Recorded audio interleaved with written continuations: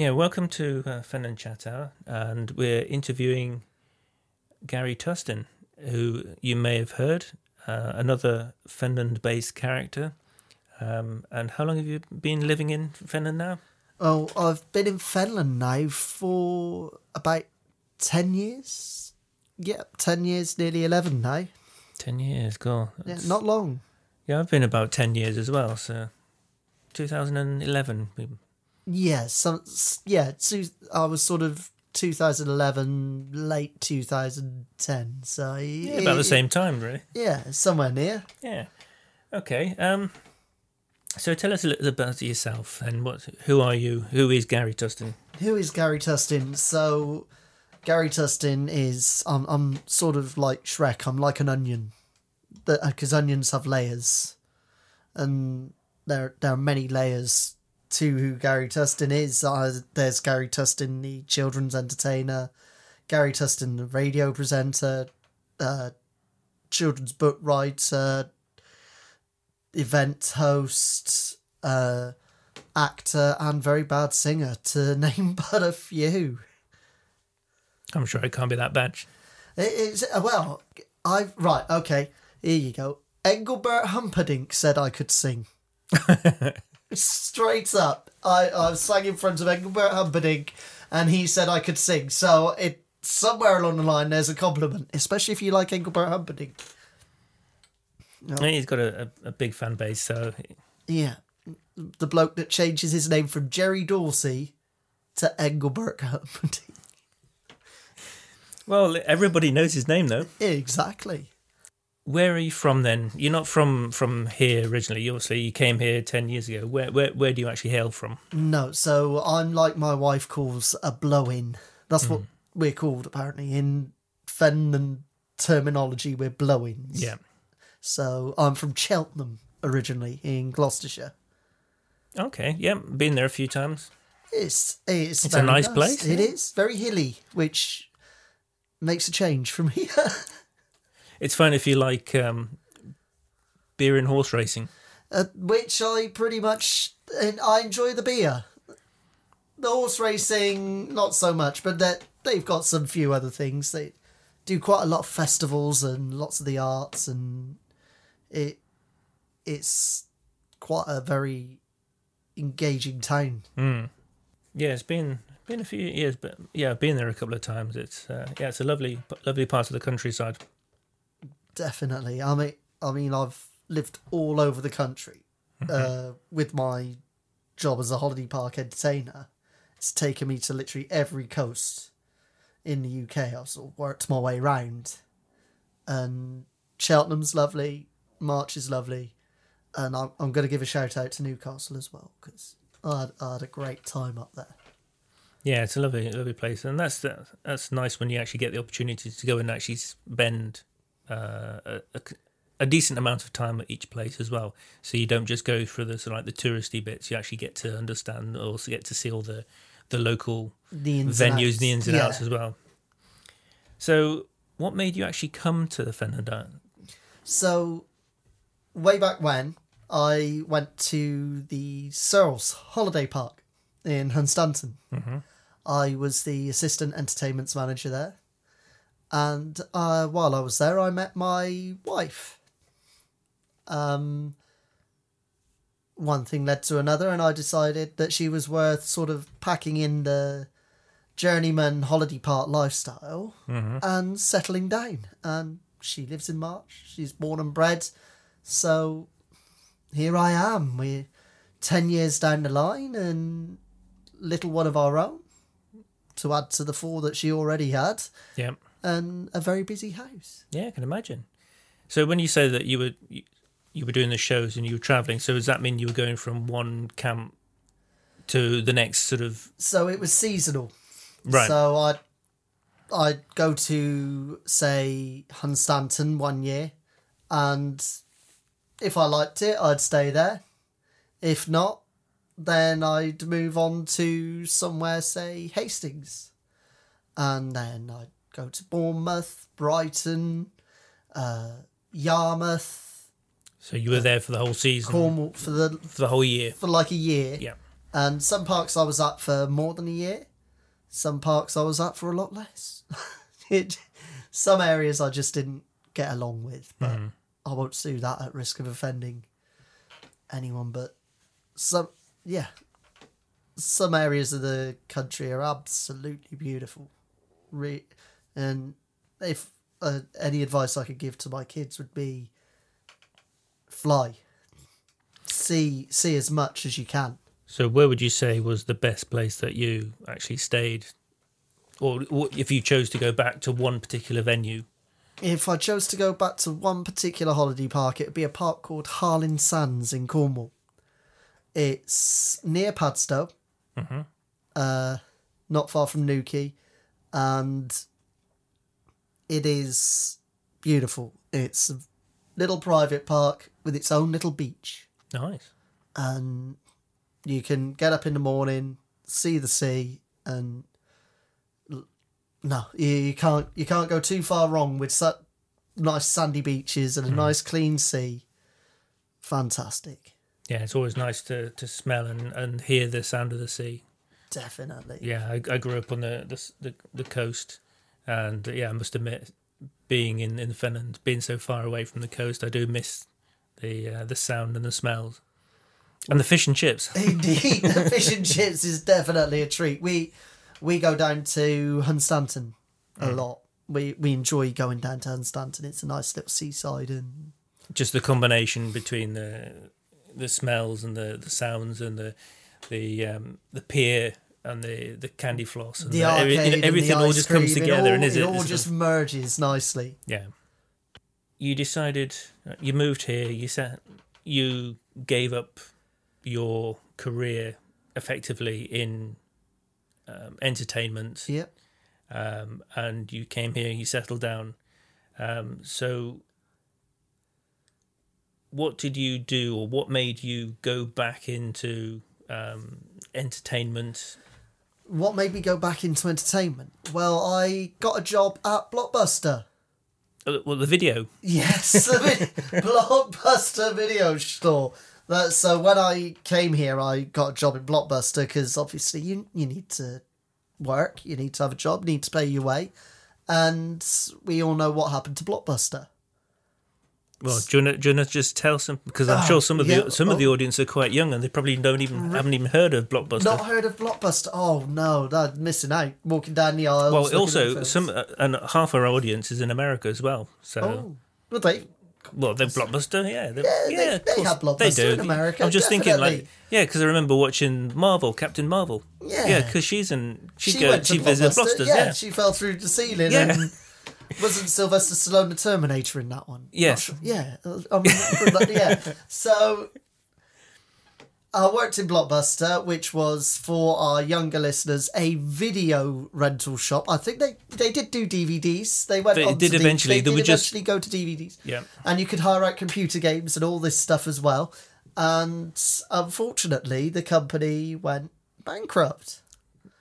It went under. So I sort of found myself in need of work, and there's a pub in March called George's, and its landlords, a gentleman called Nigel Marsh, offered me a position as the entertainment's coordinator, so to speak. So I ran the bingo. It was my job to do the quizzes, get people in for karaoke, get bands in, so on and so forth. And as I got back into sort of the entertainment's management side of stuff, I got the niggle. So it was more a case of you went back as a management sort of organising it, as opposed to just actually being the presenters and performer. Yeah, and I got the niggle because I never lost the bug. I sort of settled down to be with my wife, and so it was a case of I want to be with you, so I'll put it to one side. And then all of a sudden that little itch came back, that little sort of performing side of things kicked in. So luckily March has its events, and it started off with the first St George's Day I got actually involved in, I wasn't officially involved in. So they had a parade going through the town, and Nigel decided to set up a speaker with a microphone. And I was comparing as people were walking through the town, running out, chatting to the people in the parade, like you see on like the news reports and all that sort of stuff. Yeah. And so it caught people's imagination. So once I'd done that, they were aware of what I could do. You got into entertainment through by accident, kind of, sort of semi by accident. Semi by accident. I knew what I was doing. Yeah. And then there's a company in March called 2020. And they were looking, they work with kids, the youth, and they were putting together a radio station. And I've always wanted to get into radio. And so, not knowing at the time that they worked they were primarily a youth-based organisation, I went along saying, "Yeah, are you doing a radio station? Do you need a host?" And they were like, "No." But in doing that, I sort of chatted with them and made friends with them, and they also helped me sort of find my way back in, sort of connections and so on and so forth. Well, I must admit, I mean, I've worked with 2020 as well, and they gave me the opportunity, even though it's based primarily for kids and youths. Is that the in thing now? Youths. Bad Ali G impression. Brace yourself. But that was the main drive, obviously, for young adults and young people to in theatre and arts. But it also gave quite a few adults the opportunities to get involved, to either help out or to gain some experience. And for me, it was I went there and said, "Look, I want to do I've done some script work," and they said, "Can you write us a comedy? Can you do us a sitcom?" And I went, "Yeah, of course I can." I had never written a sitcom or any kind of comedic. I'd done some drama-based scripts, but I'd never actually done any comedy-based. And I thought, how hard is this? But they gave me the opportunity. I mean, mainly it was basically just to create something that gave the kids something to actually go and work with. Yeah. Because they were doing the camera work, they were doing the sound, they were doing the performancing, the costumes, the set design. They just needed some material to actually work with. From what I remember, it took off as well, though, didn't it? It did, yeah. We had 4 or 5 episodes until it sort of, it just fizzled out because a lot of people left for university, and sort of the main core sort of, they just the main devolved. cast sort of grew up, Yeah. So it just sort of dissolved, and it was a great opportunity at the time, and it kind of gave me the confidence to go off and do other things. So yeah, 2020 have been an important part in, I think, a lot of people's lives in the Fenland area. Young people and old fogies like us. Yeah. So what was the next step then? Where did you go from there once you sort of... Could you go into radio at some point? Was that straight away from that, or was that... That wasn't straight away from that. So with 2020, I helped with the youth theatres, and while I was helping out with those, like I said, I wanted to work in radio. So I started searching online. And there's a radio station called Huntingdon Community Radio. Yes. And I contacted them and said, "Look, I've got this free time. I'm interested in working on radio. Can you help me out?"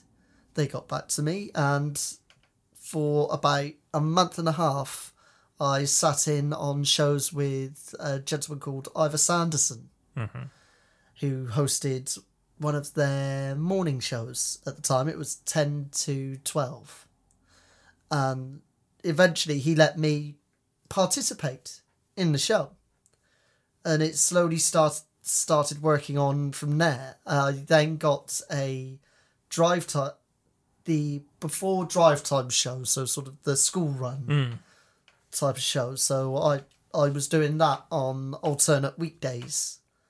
So 3 days a week, I'd go down to Huntingdon, do the show, and I did that for about 3 years. And they were fantastic. They were really helpful. They taught me how to use the operating systems and speak clearly on a microphone, which, yes, I know how to do, but speaking on a radio microphone is a different thing. Is a completely different beast to chatting on a stage microphone. Yeah. Because if you talk on a radio microphone the same way you would on a stage microphone, you'd just come across muffled. Mm. So it was really good. A fantastic little experience. And they've got so many experienced DJs as radio hosts. They were all quite happy to just impart wisdom. Mm. Yeah, so I got to actually be not on your show, but certainly be able to sort of watch one of your shows. So I've still got that video somewhere. It's up on your page, isn't it? It is, yeah. But just to sort of actually get to watch you and how you go about, the preparations that you went through. So we basically followed you for the day and watched you sort of going through the, let's say, the preparation, the choosing the music, and then sorting everything out, and sort of very much behind the scenes of how you actually go about it. So that was quite an eye-opener. Yeah, because when you listen to a radio show, I don't think a lot of people understand how much work goes into the setup of the show. And you do get, if you listen to certain radio stations, they seem to play the same songs over and over and over again. They use a tape, don't they? They have like a set playlist for each day or every other day. And so that was the good thing about HCR. They gave you the chance to insert your own personality into the show. And so you could go in an hour early and you could put in the songs that you wanted, as long as they were within their remit of 60s, 70s, 80s, and so on. And once you've done that, you've got to figure out what you're going to say, what competitions you're running, independent of the ongoing competition, because being a radio station, it has its flagship competition. Yeah. And I decided that in my show I was going to do a silly competition as well, where you could win a lollipop. It's just a silly little prize, and all you had to do was answer this really ridiculous question. Mm-hmm. And the question would be something like, how long did the 100 Years' War last? Not 100 years. Nope. Or about 120 years or something. It's 136. Oh, there we go. But you'll probably find people telling me I'm wrong on that one. But it's like, what is a camel hair brush made of? Not camel. Not camel, exactly. And I love questions like that. Just the ones where you think the answer is obvious, but it's not. And it just kept people on their toes. But it also means that you've got to put a little bit of thought into the show. Yeah. How long did you do? Because you don't do radio anymore, do you? But so you did it for a while. No, I did it for about 3 years, and then it was clashing with the work I was doing with 2020 as I was becoming more involved with them. They asked me to do a radio show, which was written by a certain young promising writer, from what I remember. Who's that? I can't remember. My memory is getting a bit foggy now, but yeah, they did us. We did a film to start with, which was brilliant, but it was I found that 2020 was taking up more of my time, and so I had to put the radio show onto the back burner, and eventually I just didn't get time to get back to HCR. Recently, I was a host on Smooch FM, which was a completely different animal because it was a pre-recorded show. So it was all, I could do it at home. I could record the shows. Yeah. And then I'd just send them over because the computers were linked. It was running off it's like a cloud system.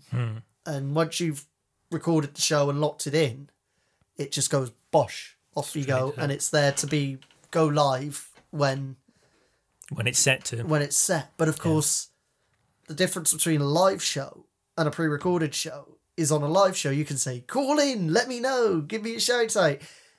On a pre-recorded show, it's like, here's a fact.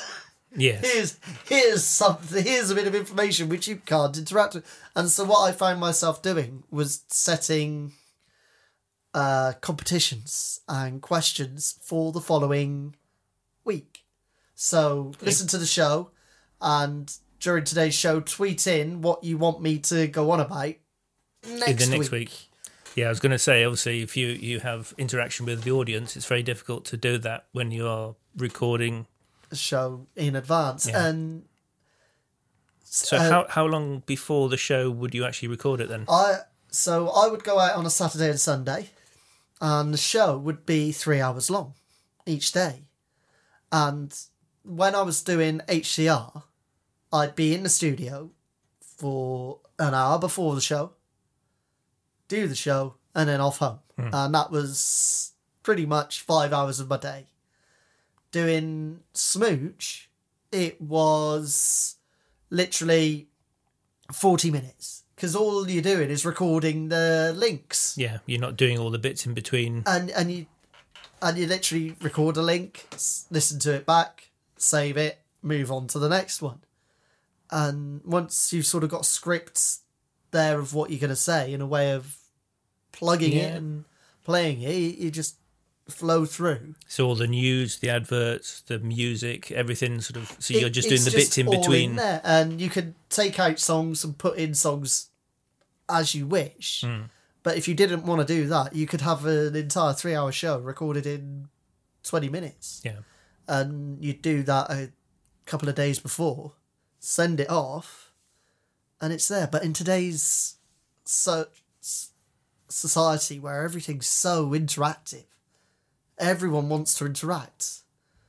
And so it didn't feel right. I like interaction. I thrive off it. It's one of the things which is probably getting me in the most trouble.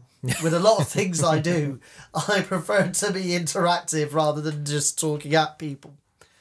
So... Yeah, I suppose it's the nature. Some people like to just be on their own and just talk on their own, and you got others who want to have like a zoo kind of radio? Is it zoo radio? Is that sort of the description you had, where you had the presenter and you had a group of other assistants, that people interacting with you and banter and all that sort of stuff? Yeah, that became very popular in the sort of the 90s and early 2000s. Oh, Chris Evans and all that sort of stuff. Yeah, Simon Mayo. Sort of having everyone all clapping in the background. You've obviously gone back into radio. Is it something that you would like to do more of? Yes, definitely. Once again, it's something I've taken a step back from again, because both HCR and Smooch are voluntary. I'd like to get into it in a paid manner. I went to a station, an online station, but it was an online station for a betting website. So they basically, you had your generic bets for racing, sports events, then they had their bingo. Yeah. And that was running on constantly. And then in the background, they had the station. Yeah. And so you read it was literally live chat. People were chatting with you as you were hosting, whilst you're also letting them know about news, bets, promotions and all that sort of stuff. Unfortunately, that was in Milton Keynes. Yeah, a bit far away. And they wanted someone closer. Yeah. Which was a shame, because I could have done the commute. I could have done that. That would have been quite handy. And they had people like Tony Blackburn hosting for them and stuff like that. So I want to get into radio, but I want to be able to do it for a living. Yeah. Rather than as a hobby. Yeah. Funny, it was when we were talking to Rick Savage, I mean, he started off in hospital radio.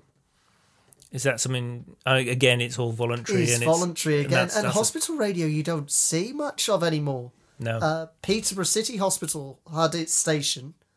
And now I do believe where the station was, they have ticket machines. Okay. Because I know that Cambridge used to have theirs as well.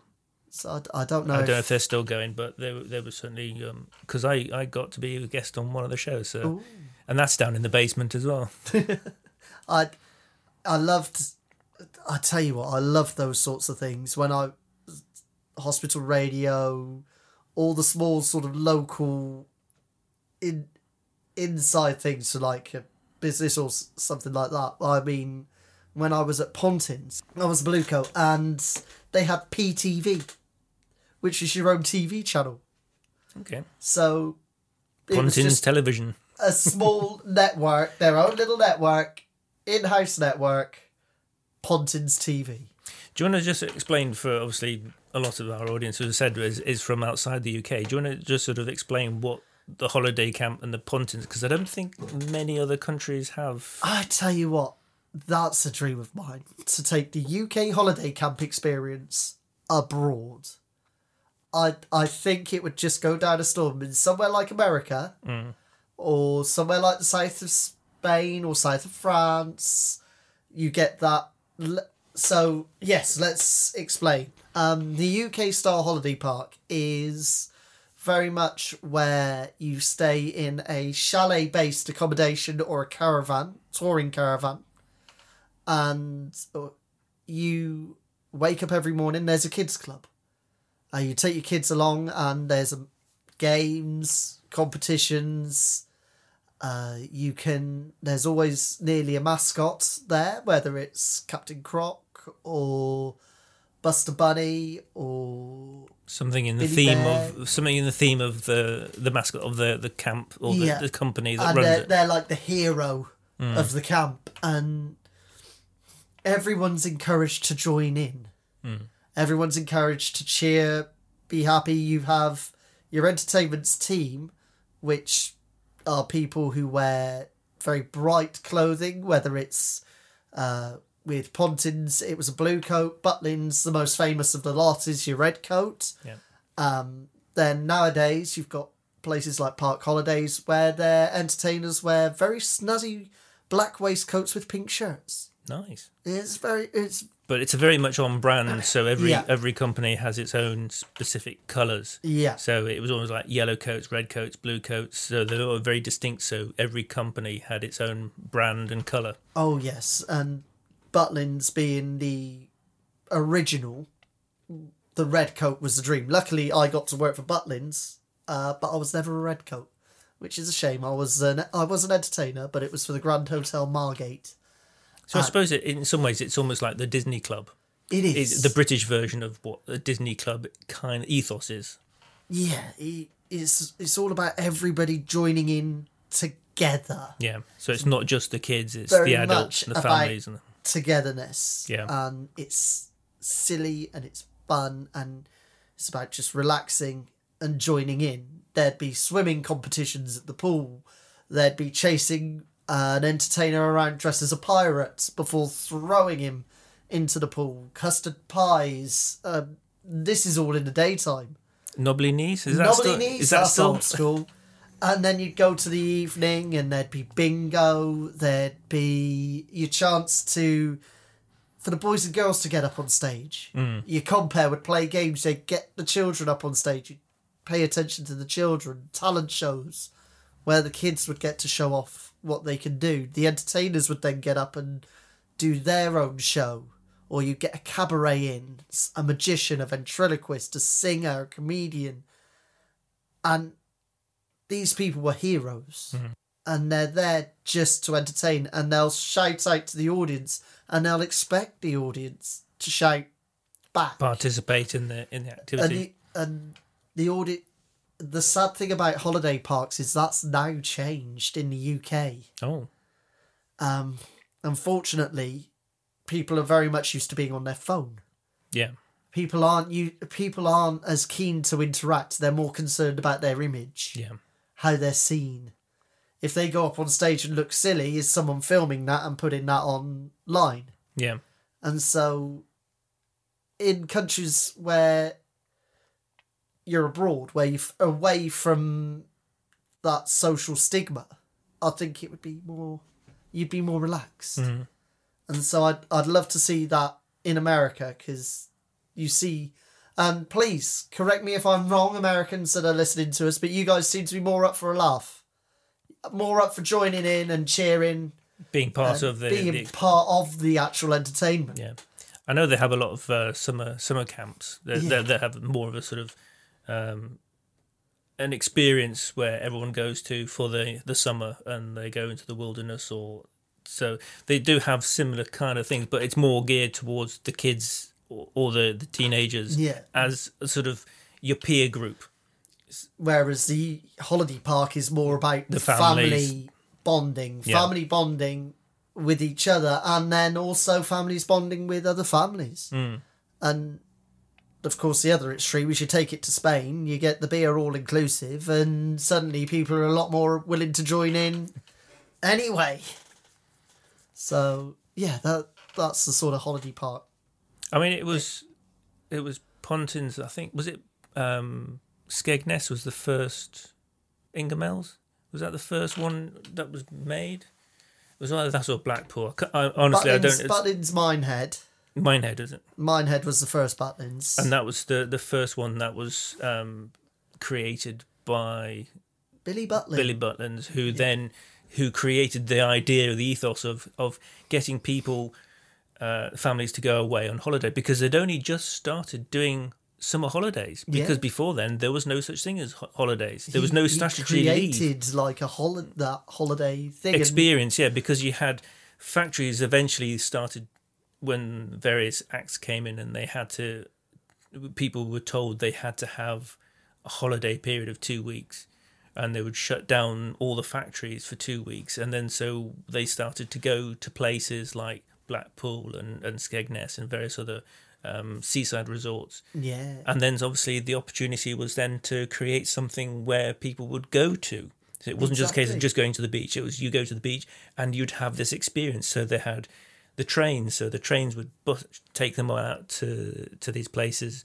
So they would all decant en masse and then go to the holiday homes. I remember that we'd have to meet the coaches as they came in to the park. So you'd have the people that came in on the coaches and people that came in by their cars, because obviously this is the noughties now. People, it wasn't so much en masse and Billy, but we were still there. We were still greeting them, and we were setting the standard straight away that it was, you're on holiday now. Yeah.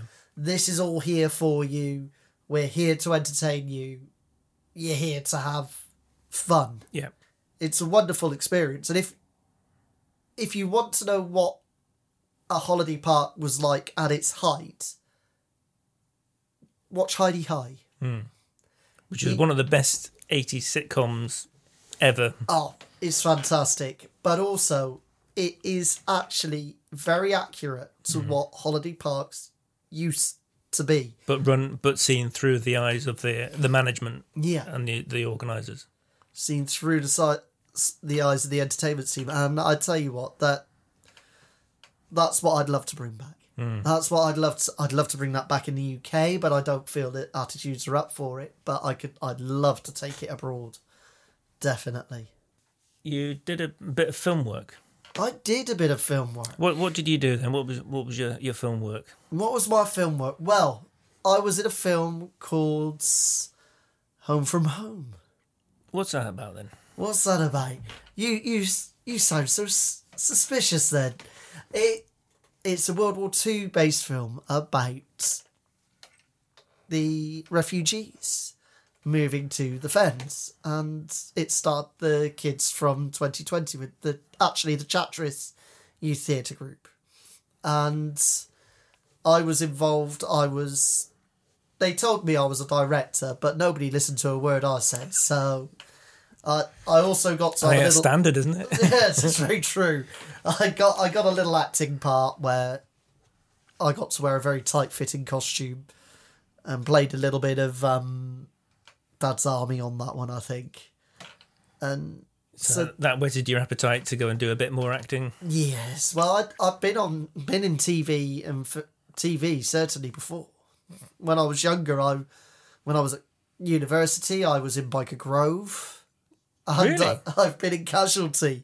Yes, not literally Casualty, although I have. On the TV series. There's a TV series called Casualty, and I've also been in that. So did you get to meet PJ and Duncan then? No, unfortunately not. I was filming on location, and I was a drug dealer. I was selling bags of sugar, mud. There you go. So if you need sorting out with sugar and mud, just give me a shout.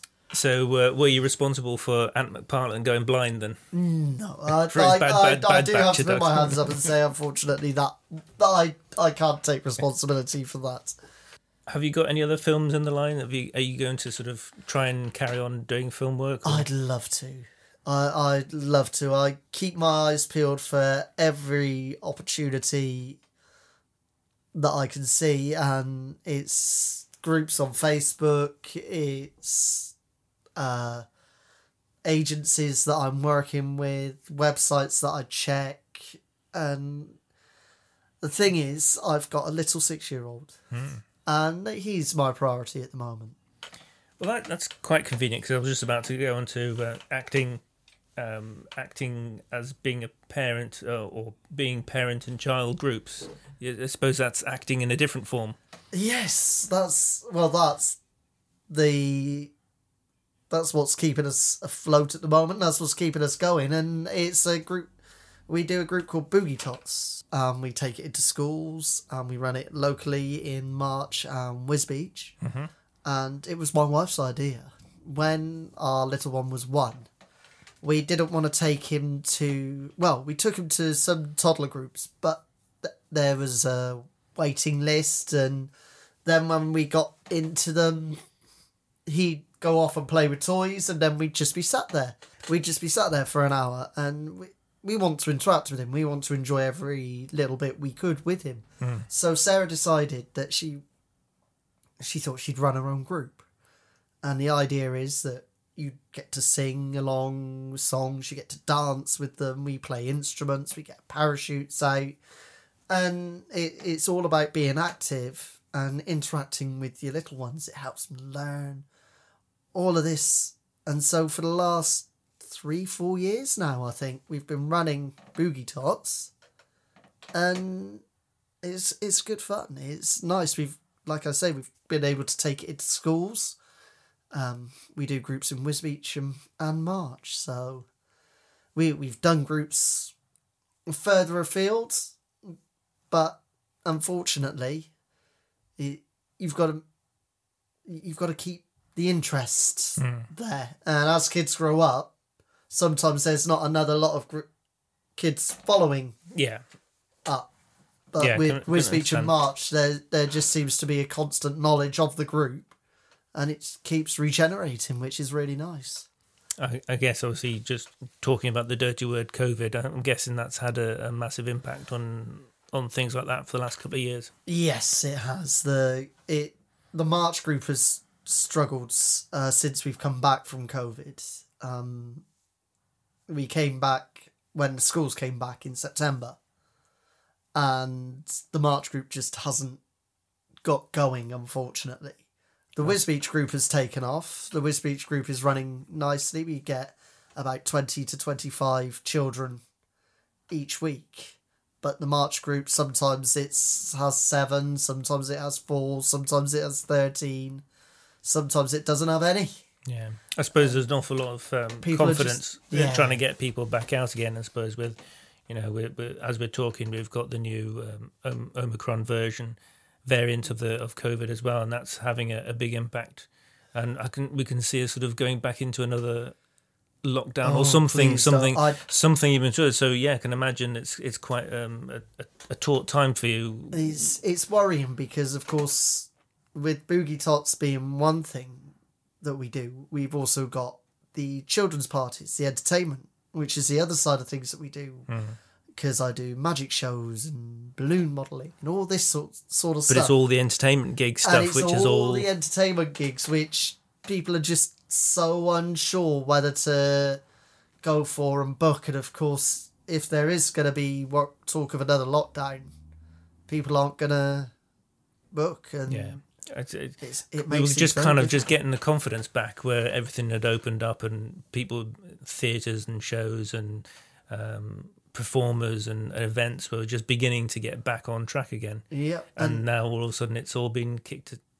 It could potentially be kicked into touch in the next week or so. It's not good because in general the arts it struggles to get going again. Yes, you've got your performers that can do it in their homes, and you saw from all the live streams, all these virtual chats, the shows from car parks, Zoom and all this sort of stuff. But to get a professional show up and running, it's rehearsal. Yeah. It's months of rehearsal.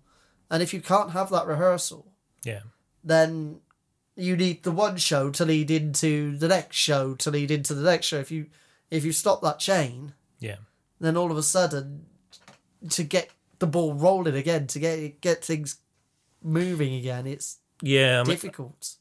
I mean, yes, my work is slightly different, but I find that a lot of my follow-on work is all you do one job, and that makes contacts for another job, and a lot of it is word of mouth and just being present and seeing and all association. So I can imagine you have the same kind of thing. You have one event and the next one, so you've got to have that chain where you have the start and then the next one and the next one and the next one. Exactly. People need to see what you can do to know what you can do. Yeah. You could put up as many videos of it as you like, but without people actually seeing it. And engaging and being part of it. Exactly, and actually being able to talk to you. Because part of my job is my personality. I've not got one, but I've got to pretend to have one when people meet me. It's just part and parcel of it. But it's that experience, it's that interaction and experience and being part of it. Yeah. That has is big, like say, big difference than watching it on a video, which has either been edited or just you don't get that kind of exactly. And I'm not very good at Zoom parties. I did a few last year, and I just don't feel like. I don't think anybody does though. I just don't feel like I was able to carry across my show and my style across a video, especially when you talk. When people, you don't know whether to mute everybody that's on there and just perform at the screen, or just whether have the to crashing leave them sound there and be able to interact with them. Yeah, and it just makes it very difficult, very very difficult. I think there is another way around that, but that's more needing a tech person as a side to sort of be an interface between the audience and the. Because I think it works on things like Mock the Week and stuff. So you have the presenter and then you have all the people at home watching. Yeah. But they respond. But you have someone in between to moderate the noise and the volumes and stuff. So you hear a slight delay. And yeah. So I suppose it is possible. I think it's how it's managed. But if you're doing the show yourself, you don't have that option. No, you've just got to put yourself out there and hope it goes well. We've talked about radio, we've talked about presenting, we've talked about shows and performing. You've done a bit of singing. You sound so questionable there, David. I do. I haven't heard you sing. I don't think I heard you sing. Count yourself lucky. No, I do sing. I've got an Elvis cabaret. Mm-hmm. I sing some Elvis songs, and I also sing various other artists, and I go around social clubs performing my little sets, whether it's 2 1 hours or 3 half an hours, whatever, just to entertain people. Do you have sideburns? Stick-on sideburns too? Now, there's an idea. It's one of those things where I don't like Elvis. When I was a kid and we were on holiday, a cabaret would come on and sing Elvis, I'd leave the building. Quite literally, and now I'm here earning a living singing as Elvis. And the only way I can do that is just to have fun. Yeah. And just take it as is. Just go as it comes. Yeah. There's no point in turning around and saying that I can replace him. I'm not the best. I'm not the worst. But I make sure everyone has a good time. Yeah. You've come to Finland. Yeah. What do you feel you have got from being in Finland?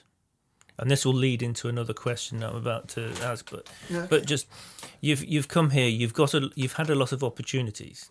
Even considering that this is a place where it's supposed to be very deprived in a lot of arts, culture, media, but you've managed to make a career out into arts, theatre, music, dance, performance, and so so people can have quite a negative view of Finland, and because it's so remote and rural, but you've seen that as an opportunity to go forward. Yeah, because there is a lot of talent in Finland. There's a lot of opportunities in Finland. If you look from Whittlesea at the Straw Bear, Chatteris Summer Festival, March Summer Festival, Wisbech Rock in the Park, was Beach Day, St George's Day, March Christmas. There are events, and that's what I saw as my window in. Once I got into that one event, suddenly this entire thing exploded, and it was like one of them sling ring portals from Doctor Strange. Before I could just see the road. All of a sudden, this big old portal opened and I could see a completely different picture. Yeah. And there is so much avenues for entertainment and the arts. I've started a group a while back now called the Finland Entertainment Network. And if anybody wants to join, wants to do arts in Finland, whether you're a magician, a musician, singer, painter, director, writer, comedian, artist, however you're involved in the creative arts, please feel free to join the site, because it's about creating a network. It's about helping each other. It's about if you've got a gig and that you can't make and you need cover, you know that there's going to be someone local that's talented on that site. If you're putting on events and you need your performers, whatever it is, if you're putting on an art exhibition and you're struggling to find artists, go on the page. There's going to be artists on the page that can be there. And the idea is that here we've got such a great wealth of talent. Yeah. Such a massive wealth, but everyone just seems to be... They hide. Dotted and hidden. Yeah. And the idea of this page is that you can hide all together. Yeah. You can hide in a group. You can, but in that group then you've got a chance to put your hand up and be seen if you want to. Yeah. Pass on your knowledge, pass on your experience, help others out. Publicise your... If you're a teenager that's just recorded a song that they've put up on SoundCloud, put it there. Yeah. Let somebody else hear it. If you're a writer that is you can write songs, you just can't sing them. Get yourself out there. Use that as your little foothold. Whether you're 50 or 15, it's just that little step forwards. Yeah. Which I've made it. We've got 93 people on there. It's not massive, but it's there. And if people want to use it, they can. So you can go and have a look if you want. Yeah. Now, the reason why I was asking that is you obviously, Fennon now means a lot to you. So you've obviously decided to take things further and go into become a councillor. Yes, I'm a March Town Councillor, believe it or not. So what made you decide to go into that? Because a while back there was an article saying that Fenland is the most depressed area in the country. And I've also, through my work with 2020 and other arts agencies, have found that engagement in the arts was very, very low. And I wanted to help with that. And the best way to help with that isn't to shout about it on Facebook. Why is this not on? Why is that not on? Why are you not doing this? Why are you not doing that? Why have they cancelled this? Shouting about it on Facebook will only go so far. Yeah. So I thought, well, if I want to do something about it, I may as well do something about it. Yeah. So I signed up, I became a councillor, and the idea is that I'm there to support the arts, champion the arts. If there's something put forward to the council, then I can encourage it, work with it. I'm on the Christmas Lights Committee, the Summer Festival Committee, the St George's Day Committee, the Christmas Market, anything to do with the arts, I will be involved to help push forward. So if I want funding, do I come and see you? Yeah, just give me a shout. You let me know what it is. And even if I can't get it that way, I could point in a direction. Point you, because some people don't even know where to start. No. Fenland District Council is quite a big organisation, and there's lots of different departments, and that's massively. sort of on top of all the towns that have their own councils. Exactly. So it's quite a myriad of different departments. So it's a maze of one thing and another, and to just be able to get in contact with someone who can say, right, so you want to put on a play, right, well, this grant might be able to help you. You need to apply to Fenland District Council this bit, or Cambridge County Council this bit, or have a word with your local mayor. They might be able to do it in their mayoral funding, because with boogie tots, they have their own pots, don't they? Yeah, they have their charity pots, and Wisbeach helped us out as boogie tots. Steve Tierney, when he was mayor, he granted us a little bit of money, which just kept us afloat when we just started out. It helped us invest in the bits that we needed to keep moving forward. Yeah. And that's what I want to do. I want to help people keep moving forward. You're kind of giving back, or at least helping others. Trying to. What's next for, you've done counselling, you've been in film, you've done, your book. We haven't talked about your book yet. My book? Yeah, do you want to just mention a little bit about your book? Okay, so my book, Jordan and Bear's Hospital Adventures, is a series based on my eldest son went into Great Ormond Street when he was 16. He had a heart transplant. They saved his life. While he was in Great Ormond Street, he's got a very active imagination. And he came up with all these characters just to keep himself entertained while he was there. The bin man that came in, he remembered him. He remembered that there was a very tall janitor, and who he called Giraffe Man, and so on and so forth. And he was the first person that had a Big Mac in the intensive care unit at Great Ormond Street. And these stories, I was there and I was thinking, well, hold on a minute, that he then went on to become an entertainments manager. He lived his dream of being an entertainer. And I thought, well, could these stories help people who are ill in hospital? Could they just give them that little bit of comfort that someone who had a heart transplant at 15, 16 which is quite a traumatic and scary place to be. Massive thing that he did. He had 3 major surgeries in the space of 24 hours. And so he went on to live his life and achieve his dream. And so if that can just provide hope to one other child, then that would be brilliant.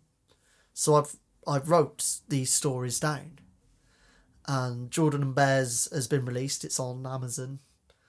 If people want to have a look, they're more than welcome. I do try and make a donation to Great Ormond Street for every book that is sold. Because they saved his life. Unfortunately, he passed away in November of 2021. And he had extra years that he wouldn't have got without that hospital. So the book is my way of being able to contribute to the hospital long term. There's a series of them, so hopefully I'll be able to get more of them out and maybe get more young artists involved in doing the illustrations in the books. And it's all about his inspiration and his journey, and it's a nice way of I hope to be able to continue a legacy for him now. I was going to say, it sounds like a lovely legacy to remember him by.